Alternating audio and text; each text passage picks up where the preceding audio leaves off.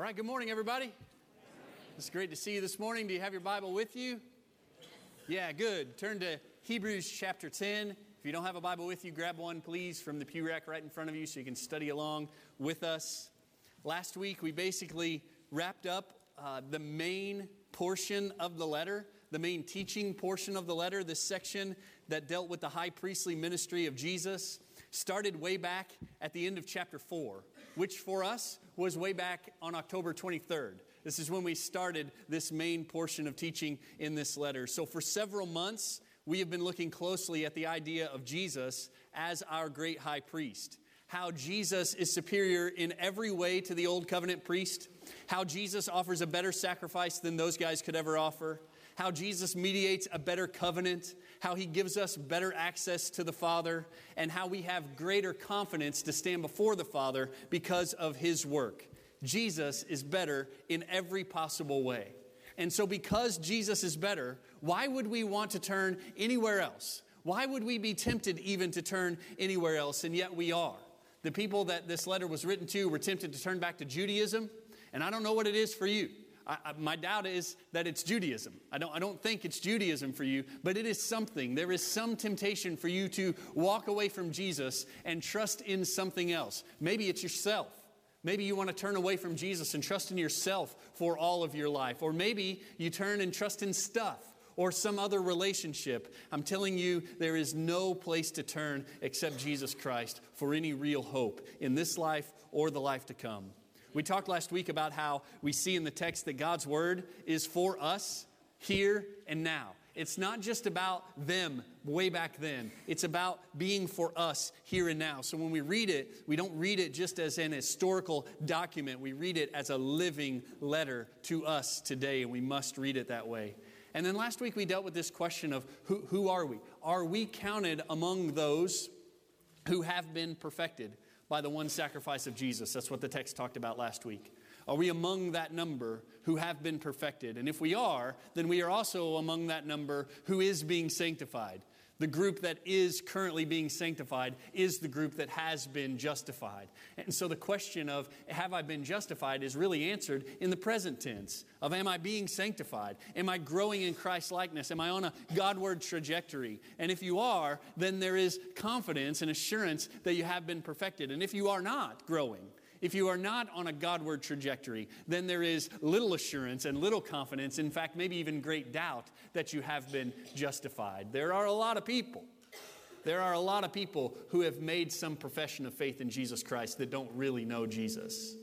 There are a lot of people that have walked an aisle and prayed a prayer and even been baptized that will stand before God in judgment and hear, "Depart from me, I never knew you." We don't want to be amongst that group of people. We want to really trust in Jesus Christ and follow Him in our daily lives and grow in Christ's likeness every day. We want to be people who bear real fruit of the grace that He has shown to us in our lives. Well, this week in chapter 10, we really shift gears. Really, for the rest of the book, we're going to be talking about application. It's going to be practical application of all of these great truths we've learned over the last several months. One scholar said it's a move from doctrine to duty, from creed to conduct, from precept to practice, from instruction to exhortation. That's the shift that we need to make in our minds. So no longer are we going to be outlining and dissecting exactly who Jesus is and what He has done. Now we're going to make transition to this. What do we do about it? What difference does this make in our lives? That's where the attention of the author of Hebrews is going to go. R. Kent Hughes, a scholar I like to read, said it like this. He says, "Though we do not know who the author of Hebrews was, we do know that he was a preacher with flaming pastoral instincts. He did not do theology for theoretical ends, but rather for down-to-earth practical purposes. So we come here to the great turning point in Hebrews, where the author turns from the explanation of the superiority of the person and work of Christ to the application of it in the lives of the storm-tossed church." That's the shift that we're making, from explanation to application. And that's good. Like we like this kind of thing. We like this kind of, give me the practical application of it. In fact, that's what we try to do every week. Whether the text is about application or not, we try to make some application because we know that we are not just to be readers of the Word. We're not just to be hearers of the word. We're not just to be knowers of the word. What are we called to be? Doers of the word. And so this is going to really ring true with a lot of you, really for the rest of the letter. So, in many ways, this is where we've been trying to get since October. Since October 23rd, when we introduced all of this talk about Jesus as the great high priest, we've been trying to get here, where the author of Hebrews will say, now, therefore, this is what you should do with your life based on who Jesus is and what he has done. So today we pull into our destination that we've been trying to arrive at for some time. And as we do that, I want us to look back on the journey since October, the journey that has brought us to this place, and I want us to see the journey as valuable. As excited as I am to get to this part of Hebrews, I don't want us to discount or discredit all of the last few months and the study we have done about who Jesus is. In fact, I want us to take all of that study we've done about who Jesus is and let it propel us forward on this day. We don't forget about these things. We see those things, we remember those things, and we move forward into what difference it should make in our lives today. So let's read the text together, and then we'll pray together, and we'll study through it closely. Look at Hebrews chapter 10, starting in verse 19. This is what God's word says.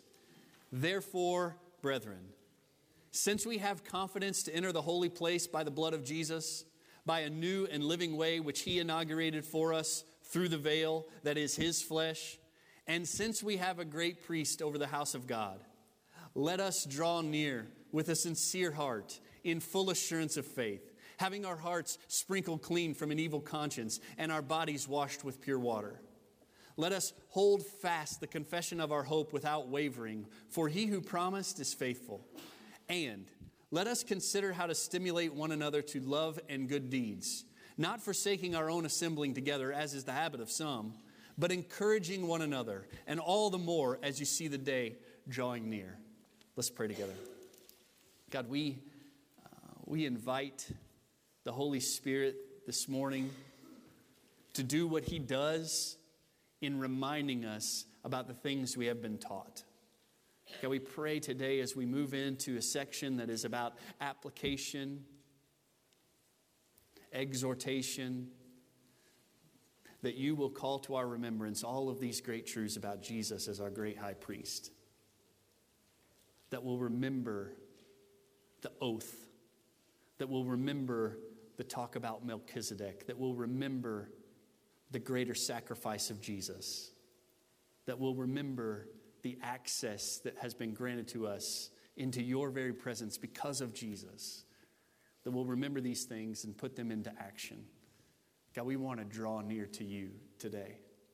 We want to see you, have an encounter with you that changes our lives forever. And we want to hold tight to the hope that we have in Christ. Even when life is hard and even when we are tempted to turn away, we want to hold tight to Jesus and cling to Jesus because he is our only hope. So we pray that you help us to do that and remind us that you are faithful. God, we pray that you'll work your word into our hearts today and that it will work out through our lives as we live for you. In Christ's name, amen. Amen.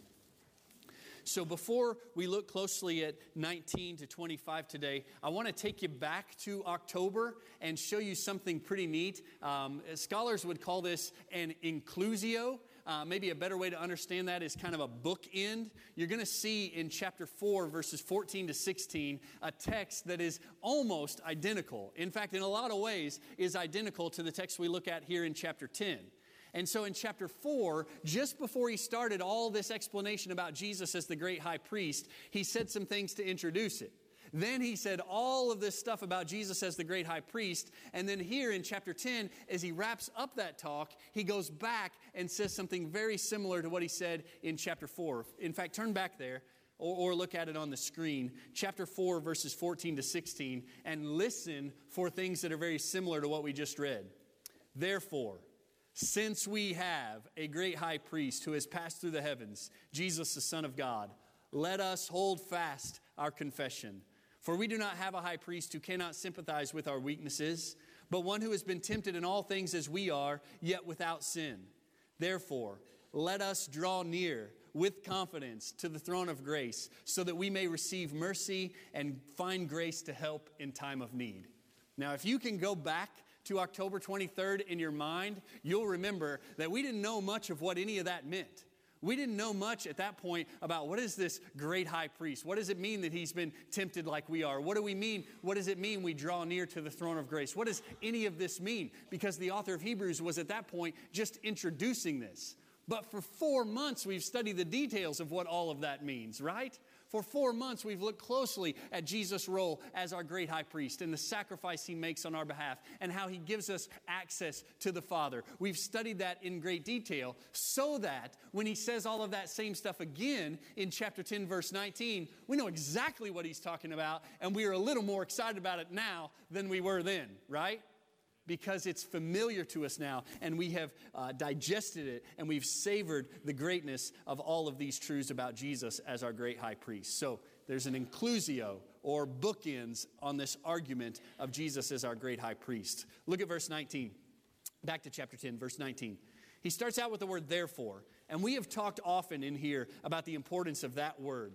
It shows us that what the author is about to say is connected to what he has just said. And this is so true here in this text. This, therefore, reaches all the way back to chapter 5 and brings in all of those things he's been teaching us for the last several months. In fact, the author is going to go back and do a real quick review before he actually gets into the point he's trying to make in this text. In fact, we're going to look at that closely in just a minute, so hold on to that.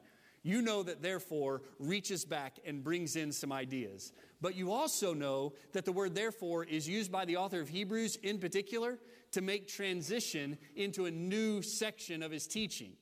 In fact, usually it's used to move into a section of application. Flip back in your Bible to chapter 3, verse 1. Chapter 3, verse 1 is the first place he did this when he said, therefore, holy brethren, partakers of the heavenly calling, consider Jesus. That's a command. That's an exhortation. That's an expectation of action. He says, therefore, consider Jesus. Look at chapter 4, verse 1. He says, therefore, let us fear. That's an application. That's a call to action. That's a command. Therefore, let us fear. Look at chapter 4, verse 11. He says, therefore, let us be diligent to enter that rest. That's a command. That's a call to action. It's imperative. He's calling us to do something. Therefore, let us be diligent to enter the rest. Look at chapter 4, verse 14. He says, therefore, since we have a great high priest who has passed through the heavens, Jesus, the Son of God, let us hold fast our confession. That's what we just looked at a little while ago. Skip over to chapter 6, verse 1. Therefore, leaving the elementary teaching about Christ, let us press on to maturity. So what I want you to see is that often he uses the word therefore and follows it right up with let us. So what he does is he lays out some foundation. He lays out some teaching about who Jesus is and what he has done. And then he follows it up by saying, therefore, based on that truth of Jesus, let us do something. And this is good. This is good for us to see that pattern because we want to lay a foundation of right understanding of who Jesus is. But we don't just want to lay the foundation and then walk away and say, look at this foundation, right? Look at this foundation we have. No, we want to build a house on the foundation, right? We want to live on that foundation, and that's what the author of Hebrews does. He says, therefore, let us move on. Let us press on. Let us hold fast. Let us draw near. Let us consider how to stimulate one another to love and good deeds. All of it based on the truth of who Jesus is and what he has done for us. So, in verse 19, he starts out by saying, therefore. And then he says this. He says, therefore, brethren. This is also a significant word that we could easily overlook and just breeze right on past. This word shows us some important things. It shows us first the author's affection for these people. He has loving affection for these people. They are not outsiders. They are not acquaintances. They are beloved brethren. Notice also it shows the author's connection. He not only has affection for them, he has a connection with them. They are his family. They are his flesh and blood. It also shows the faith of his hearers. He is not writing the things he's about to say to lost people. He's not writing the things he's about to say to the world in general. He is writing the things he's about to say to believers who are brothers of his in Christ. There is a common faith. So we see affection, we see connection, and we see faith.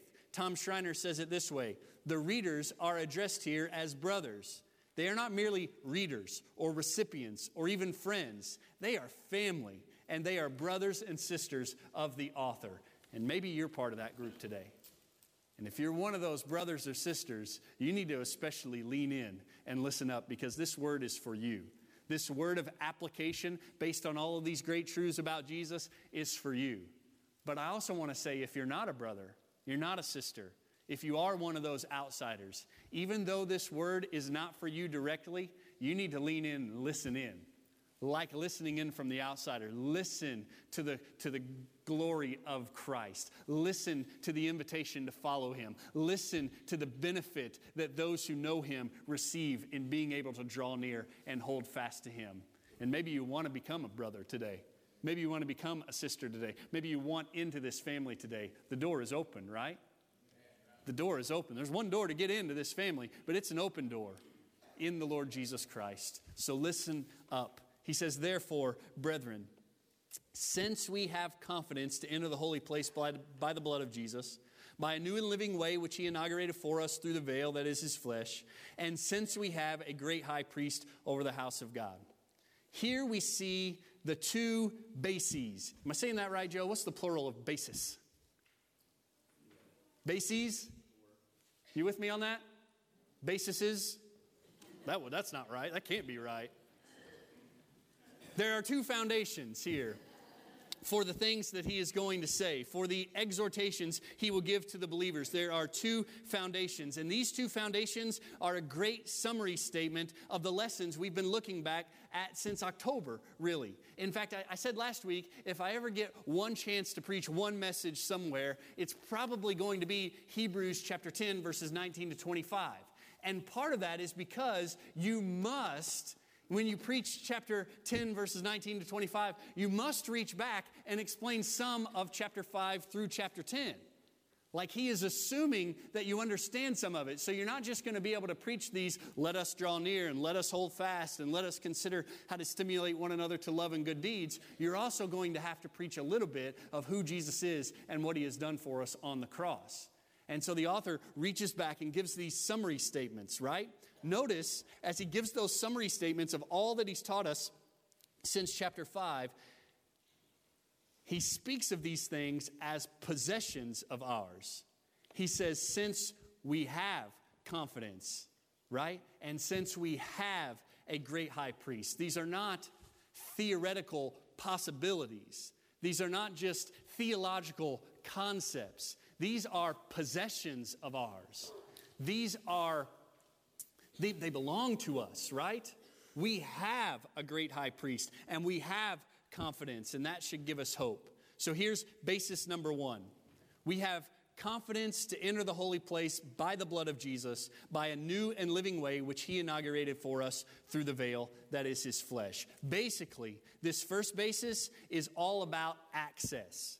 If you're going to use one word to describe what he's talking about here, what he's been talking about since chapter 5, we would say access. And we have seen this over and over and over for the last few months. Because of Jesus' work as our great high priest, because of his superior once-for-all sacrifice, we have access to the Father. We are not like those Old Testament worshipers.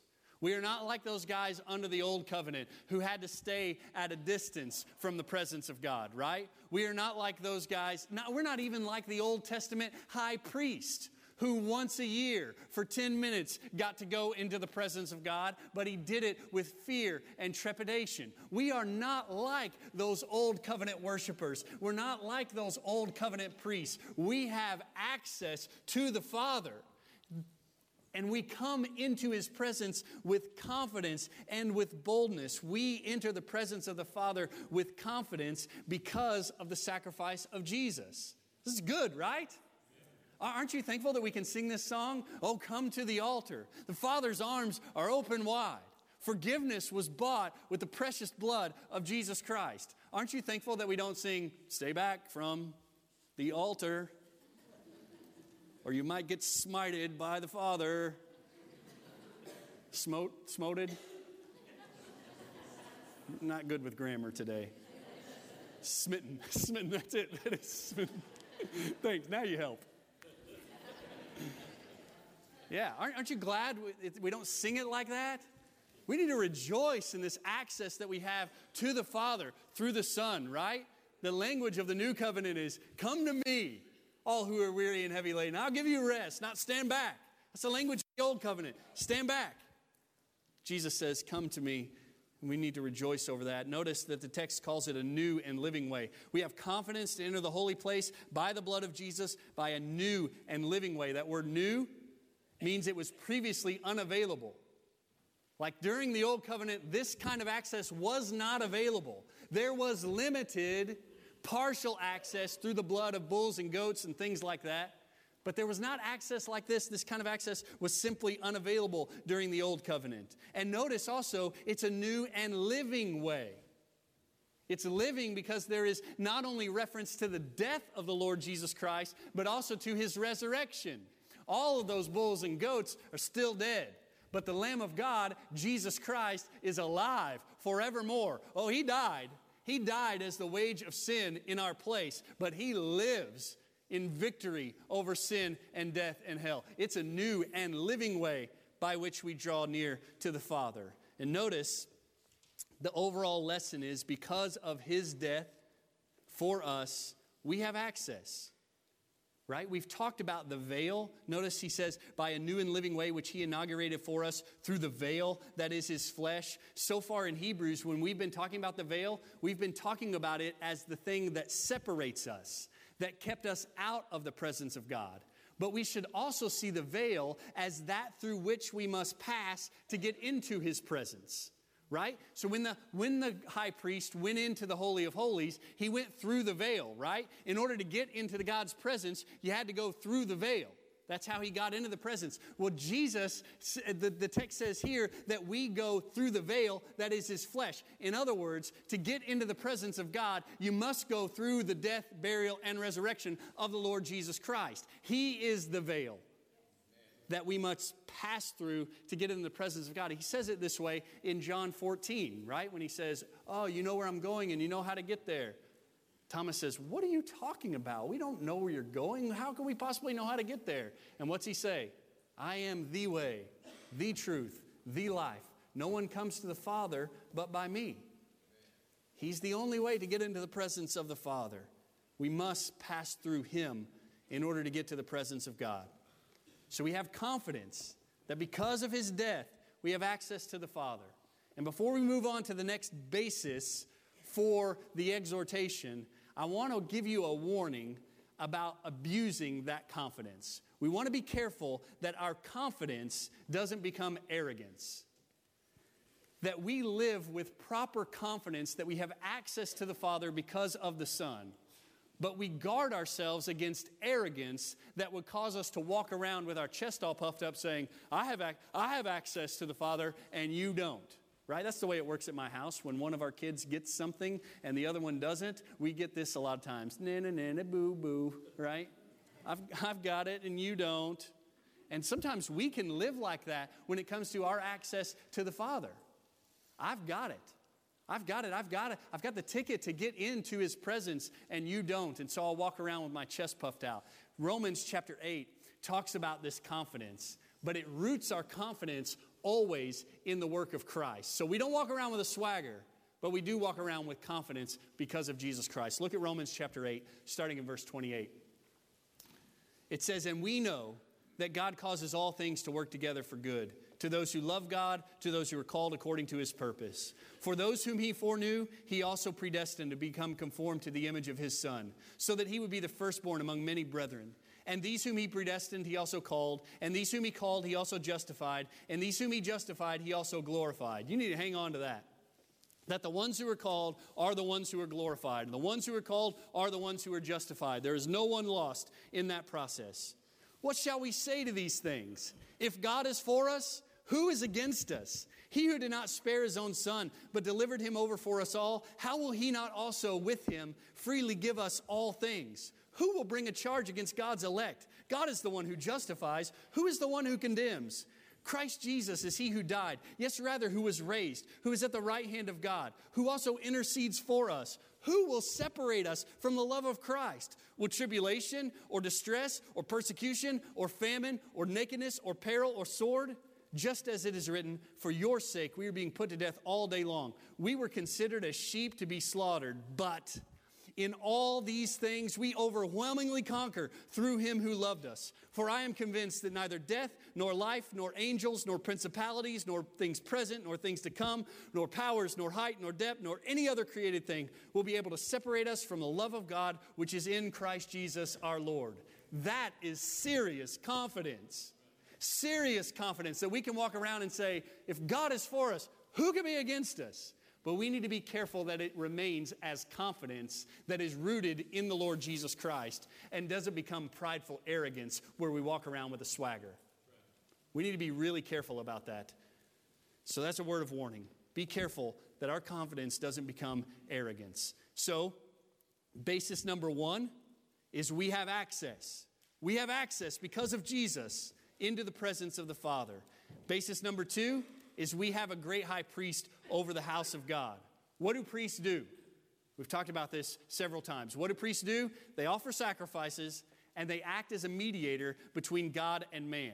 They kind of put one hand on God and one hand on man and bring them together through prayer and prophecy and a million other things. They are actively involved. And so what the author is doing here is teaching us that Jesus not only gives us access to the Father, but he is our active mediator. He is our constant connection to the Father. We don't go to a man in a funny hat or a long robe to get our access to the Father. We go to the Father through Jesus the Son, right? And he is constantly interceding for us. He is constantly going to the Father on our behalf. So, what the author does here in these verses is he gives us these bases in what Jesus has done through his death in giving us access to the Father, and what Jesus is doing as our high priest, continuing to give us access to the Father, continuing to mediate. So he earned us access to the Father in his death, and he maintains our access to the Father in his role as our constant high priest. And all of this we've been talking about for months now, right? None of what I just shared with you is new at all. And if you are here in this moment and part of you is kind of like, let's move on already. We get it. Jesus is the priest. We get it. He gives us access to the Father. I have heard enough of this. Let's move on. If that's where your heart is today, honestly, this is a problem. It is a major problem. If this repetition is boring to you, you've got a major problem. When your husband tells you that he loves you, you don't respond with, oh, I know. Every day you tell me this. I get it. Let's move on. Did any of you wives respond like that? I hope not. Or fellas, if your wife asks you to watch the wedding video or look through the album of pictures from your wedding, do you respond, really? Again? I was there. I remember. I don't need to look at the pictures again. No. When those most important things are rehearsed over and over and over, it only increases your love and appreciation for those things, right? It doesn't decrease. You don't get tired of the things that matter most in your life. And I am telling you, the priestly work of Jesus Christ matters most in your life. The fact that he died for your sins to give you access to the Father, the fact that he sits at the Father's right hand making constant intercession for you, this is really, really good news. So 4 months of talking about it is no problem. Should be no problem. Let's talk about it for 4 years. Let's talk about it for 4 decades. Let's talk about it for 4 millennia. This is what heaven's going to be like. Thinking and talking and rejoicing over the work of Jesus Christ on our behalf and worshiping Him as a result of it. So listen, I'm serious about this. If you've got this, man, let's move on attitude, there's something wrong with your heart. Something wrong with your heart. You need to check it. So, the author of Hebrews reminds us about all these things. He gives us these summary statements of all that he's talked about since chapter 5, and then he moves into the exhortation. To make clear, again, that the call to action is always based on the truth of who Jesus is. We're not just conjuring up activities for you to check off your list. No, we are responding to who Jesus is and what He has done for us. So look at verse 22. This is exhortation number 1. Let us draw near with a sincere heart in full assurance of faith, having our hearts sprinkled clean from an evil conscience and our bodies washed with pure water. In other words, we must avail ourselves of this access and draw near to God. It is one thing to have access. It is another thing to draw near to Him. It is one thing to say, wow, that's a fantastic open door. It's another thing to walk through the door and meet with God. We have been talking for months about how the door is open because of Jesus. Access has been granted. But if you stand by your own will continually outside of that door, you're crazy. You're crazy. The door is open. Go through it. Draw near to God. The way has been paved. The access has been granted. So walk into His presence. Draw near to Him and worship Him. It would be absurd for us to have the privilege of such access to the presence of the Father and yet never to draw near to Him. Spurgeon talks about how prophets and kings of ancient times longed for this access, but it was denied to them. They longed to be able to draw near to God, but He constantly said, no, you can't, not like that. One time, once a year, one guy can come in, but other than that, you're at a distance. They long to be able to come into His presence like we do. And they are insulted, I believe, they are insulted when we who have been granted such access intentionally stay away. So let's draw near to God.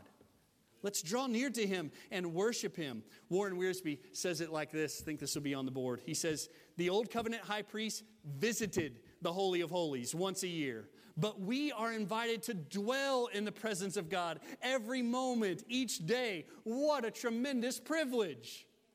So let's dwell in His presence. Let's not just visit Him. Listen, a lot of us act just like the Old Covenant priest. We visit the presence of God once a week. Once a week we draw near. And maybe then only going through the motions. Let's not act like those guys. Let's draw near to the presence of God in every moment. It's a good thing. It's a good thing to draw near to God. Psalm 73:28 says, but as for me, the nearness of my God is good. I want you to know that it is good to draw near to God. And if you've ever drawn near to God, you know that it is good. So draw near to God and do it with a sincere heart. Notice what the text says. Let us draw near with a sincere heart. The Greek term behind that word sincere carries the idea of being true, genuine, and without ulterior motive. Jesus talks to a group of people who don't have sincere hearts. In Matthew chapter 15, verse 8, I think this will be on the board. Maybe? It doesn't look like it's there. Matthew 15, verse 8, Jesus is engaging the Pharisees. You know who those guys are? Those are the guys who are doing everything right according to the law. They're cleaning themselves like they should. They're being careful with what they eat. They're offering the right sacrifices. They're giving the right tithes. They're doing everything to be very careful with that ceremonial purity so that they can come into the presence of God. And Jesus engages these guys in Matthew chapter 15, verse 7, and He says, you hypocrites, rightly did Isaiah prophesy of you when he said, this people honors me with their lips, but their heart is far away from me. In vain do they worship me, teaching as doctrines the precepts of men. You catch that? That's a hard word. He says, you hypocrites, you may be doing all the right things on the outside, but your hearts are far from me. So it's vain what you do in worshiping me. So I want to caution you about this. When you draw near to God, don't do it like those guys. When you draw near to God, don't do it just on the outside. Like I think we do that sometimes at church. We say, I went to church today. Did you want to go to church today? No, my mom made me go. My wife dragged me here. We want to draw near to God with a sincere heart, not with ulterior motives, but truly and purely with focus and intention. Notice also he says, let us draw near with a sincere heart in full assurance of faith. Full assurance means clear-headed confidence, stability that is generated in true believers as a result of Christ's work on their behalf. In other words, this is not some wishy-washy, well, I think Jesus is the way. I hope Jesus is the way. Yeah, I'm pretty sure he died on the cross for my sins, and I'm fairly confident that he rose again from the dead. That's not the kind of faith we're talking about here. We're talking about confident, sure faith that is unshakable. Notice also he says, with hearts that are sprinkled and bodies that are washed. Immediately as Baptists, we want to say this is New Testament reference to baptism. Here we go. But I don't think that's necessarily what's going on here. I think we've got to read this in its context. He's been talking about all of these old covenant rituals, right? He's been talking about all these old covenant rituals that could only clean you on the outside.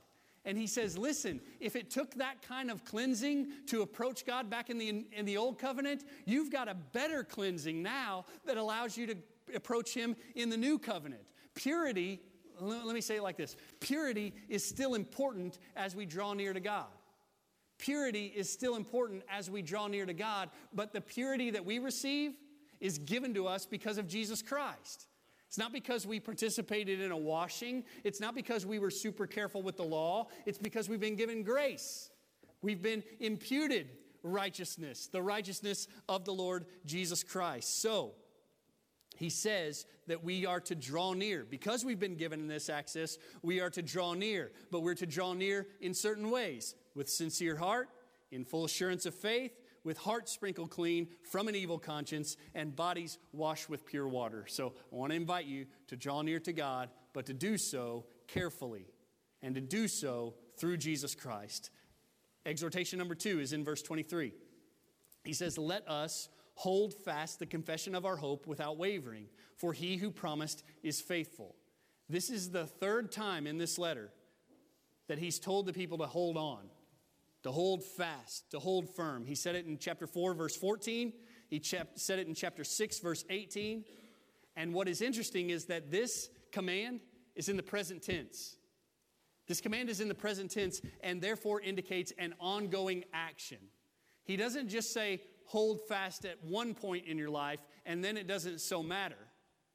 And that's the way we treat salvation a lot of times. I'm going to grab onto Jesus when I'm 7 years old, and I got him now, so I'm just going to let go and just kind of hope that he hangs around close by as I live on with my life. No. Real salvation looks like taking hold of Jesus and never letting go, right? Hold fast the confession of our hope without wavering. It's present tense, continuing action. And remember the context into which this is written. It's a group of people who left Judaism to follow Jesus. And they started following Jesus, trusting in Jesus. They took hold of Jesus. But then life got really hard. They started to be cast out of their families. They started to have trouble at work. They started experiencing some persecution. And so what do they want to do when life is hard? They want to let go of Jesus and go back to Judaism. They want to let go of Jesus and go back to what they've always known. And the whole reason why this book was written was to tell those people, don't let go of Jesus. Hold fast to him. He is the only hope that you've got. Hold fast. And that's exactly what he tells them again there. And that's what I want to say to you. You're not tempted to go to Judaism, but you're tempted to let go of Jesus for something else. Don't let go of Jesus. Nothing else brings you hope. No one else can save you. The language is emphatic. He says, hold fast without wavering. That word without wavering refers to something that is straight, something that does not bend. It speaks to stability and unchanging commitment. And what we're talking about here ultimately is perseverance. perseverance. And we've talked a lot about perseverance over the last several months. And when we talk about perseverance or keeping the faith, we must always remember that the call to perseverance is never given in isolation. It is always given in the context of God's faithfulness to us. When He tells us to hold on, He says, because I'm holding on to you. The picture is never that God just dangles His hand down and we've got to hold on for dear life. The picture is never that way. The picture is He takes hold of us. He has got a hold of us. There is security of our salvation because of the work of Christ. But we should respond to His holding on to us by holding on to Him as well. The call to hold on to Christ is never given in isolation. It's always given in the context of the promise of His faithfulness. We hold fast to Him because He holds fast to us. Charles Spurgeon says it like this: God gives us no cause for wavering, for He never wavers. And that's what it says in the text, right? Verse 23, let us hold fast the confession of our hope without wavering, for He who promised is faithful. Let us hold fast because the one you're holding on to is faithful. Hold on to Him because He's holding on to you, and He will never let you go. So what do you do? What do you do when your grip begins to weaken? What do you do when your hope begins to fade? What do? You will it stronger? Hold on stronger? No. You look in the face of Jesus. You look to Him and you trust in Him. You recall His past faithfulness to you, His great faithfulness over the generations. And you hold fast to Him because you know He's holding fast to you. You don't look inside yourself for greater strength. You look to Him. You look to Him and His faithfulness. So, make no mistake about it. We don't hold on to Jesus in order to maintain our salvation. Rather, our holding on to Him is evidence that He is holding on to us. We don't earn our salvation by holding to Him. We display our salvation by holding to Him. Then look at verse 24. This is exhortation number 3. Let us consider how to stimulate one another to love and good deeds, not forsaking our own assembling together as is the habit of some, but encouraging one another, and all the more as you see the day drawing near. We're actually going to talk about this next week. We're not going to treat this part of the text today. And I want to give it its own week because I think this is an area where First Baptist Church, particularly First Baptist Church, really struggles. Do not neglect the assembling together, as is the habit of some. Consider how to stimulate one another to love and good deeds. He's talking about the importance of gathering. He's talking about the importance of fellowship. He's talking about the importance of community and being together. And we struggle with this. So I want to say this: be here next week. And if you're not here next week based on this text, you better have a good excuse. Right? Like this text says, be here next week. And if you're going to say, I got a better offer next week, it better be a really good offer. So be here next week. But tonight, obey this word.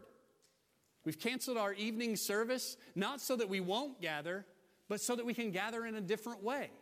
We cancel our evening service so that small groups can get together and consider how to stimulate one another to love and good deeds. So that small groups can get together, and outside of this building and outside of our normal routine, we can encourage one another. So do that tonight. Seventh Sunday is not a throwaway. Seventh Sunday is not a day off. Seventh Sunday, I believe, is vital to the health of the church because it is vital to the health of the individual Christian. If you are not sharing your life with people, if you're not sharing your life with people, there is no way you can be spiritually healthy. Absolutely no way you can be spiritually healthy in isolation. And that's what we'll talk about next week. So be here next week to talk about those things. 3 applications. Number 1, everything we do, because this is a text that is a call to action. It is about what we do. Everything we do, we must do with our eyes fixed on Jesus. Do not make the mistake of moving on to action and forgetting about the truths of who Jesus is and what He has done. As we move on to action, and as we say, all right, I'm going to draw near. All right, I'm going to hold fast. All right, I'm going to stimulate others to love and good deeds. As we do those things, we can't look away from Jesus. We've got to look at Him, continually fix our eyes on Him as we pursue these obedient actions. George Guthrie says it like this. I think this is on the board. He says, he, that is the author of Hebrews, uses exposition concerning Christ as the foundation for motivating his hearers to action. We've talked a lot about that, but listen to what he says next. He says, our Christianity, in order to be in line with the author's view of the Christian life, must be both doctrinally grounded and energetically acted upon. It must be both doctrinally grounded and energetically acted upon. To neglect doctrine robs our practice of its motivation and means. And many of us are tempted to do that. I don't want you to teach me any more about that old covenant and that old priesthood and all those details. Just tell me what to do. If that's where you're at, if I could tell you what to do, but you've got no ground. You've got no basis. You've got no motivation for doing those things. So we need doctrine. And if we neglect it, we rob the practice of its motivation and means. Secondly, he says, to neglect acting upon our faith truncates God's twin goals for us of our maturation and perseverance, right? Those are some big words there at the end, but basically he says, if all you ever do is study doctrine and you can ace the quiz about the person and work of Jesus Christ, but you never have any intention of following Him, you're missing the entire point. Doctrine is never the end. Doctrine is never the goal. It's always about doing what God has said. I think he's exactly right here. We want both doctrine and action here in our lives, here at First Baptist Church. So as we pursue these actions, we keep our eyes on Jesus. We don't take them off of Him. Application number 1, everything we do with our eyes fixed on Jesus. Application number 2 comes straight out of the text. Draw near to God. How do I do that? What's it look like to draw near to God? There are 2 categories. We could talk about this for a month, but there are 2 categories I want to talk to you today about. Number 1 is through personal spiritual disciplines, through individual spiritual disciplines. How do I draw near to God? Through the discipline of Bible intake. Personally, privately, read the Bible, study the Bible, memorize the Bible, meditate on the Bible, take in the Scriptures personally, privately. Secondly, pray on your own, in your quiet place. Pray. If the only time you pray is when someone else leads you in prayer, you're missing out on a lot of drawing near to God. Personal, private time in prayer is absolutely important for drawing near to God. Also fast. Take a day off from lunch and draw near to God. And then when your belly starts to growl, you say, what am I doing? Oh yeah, I'm drawing near to God today. Because drawing near to Him is more important than feeding my belly. That's the whole purpose of fasting, is to draw your attention to God and to meet with Him. Worship. If the only time you worship the Father is when we get together in this room and the band gets up here and plays their instruments, you're missing out. Draw near to God as an individual believer through personal spiritual disciplines. But also draw near to God through the body life of the church, through the corporate life of the church. So, if you want to draw near to God, this is a great place to be. This gathering is a great place to be as we draw near to God together, because there is something about our affections and there is something about our attention that will be all the more aware and acute when we're gathered together in a group like this. Like we will go to heights that we will not go by ourselves when we're together. We'll talk about this more next week of why we should not neglect assembling together. But it is good for us to corporately worship God, right? Partly because some of y'all can sing and I cannot. And I love it when you guys just let it rip in this room because I can and nobody can hear me over you. And it's good, right? So through body life, we get together to worship. We get together for fellowship. It is good just to share our lives. We had, in my Sunday school class today, 2 people came in with slings, like arms in slings. And I thought, this is good. This is good that both of these people know they're not the only people on the planet with their arm in a sling today. What are the odds of two people in a small group like that being in slings? You're not alone in this life, and you won't see that unless you get together with some people, because Satan will convince you when you're isolated from people that you are all alone. And he's right. You are all alone if you are completely isolated from other believers. But get together for fellowship. Get together for accountability. I heard Jason Brannock the other day talk about how many years he'd been following Jesus but never reading God's Word. How many years he had trusted in Jesus for his salvation but had never been regularly with discipline reading God's Word. And now he has developed that discipline, and he's talking about, why did I waste so many years? Why did I forsake that for so long? Why did I miss out on such? And you know what it took to get him there? A little bit of accountability. A little bit of some other guys saying, did you read today? Did you read today? A little bit of, just the tiniest bit of accountability to somebody else went a long way. I hope I'm not speaking out of turn for him. I think he would say the same thing to you. A little bit of accountability is a good thing in our lives.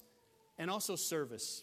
The body of Christ provides opportunities for service that you won't find in isolation.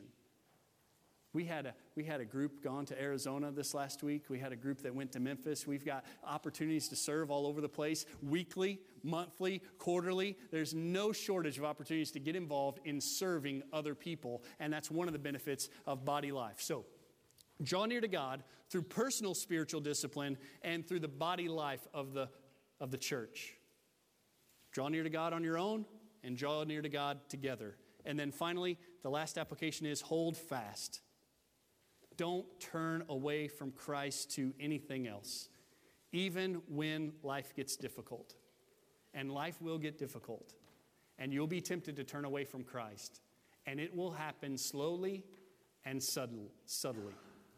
You won't wake up one morning and say, I forsake Christ. I renounce Him. You will take tiny little steps further and further and further away from Him, towards something else. And what I want to say is hold fast to Jesus every day, continually. Remember, it's a present tense verb. Hold fast. Keep on holding fast to Jesus. Don't let go of Him, even in a world that is trying to convince you something else will be better. In a world that's trying to convince you that Jesus doesn't really help, hold fast to Jesus. He's the only hope you've got. Let's stand together and pray.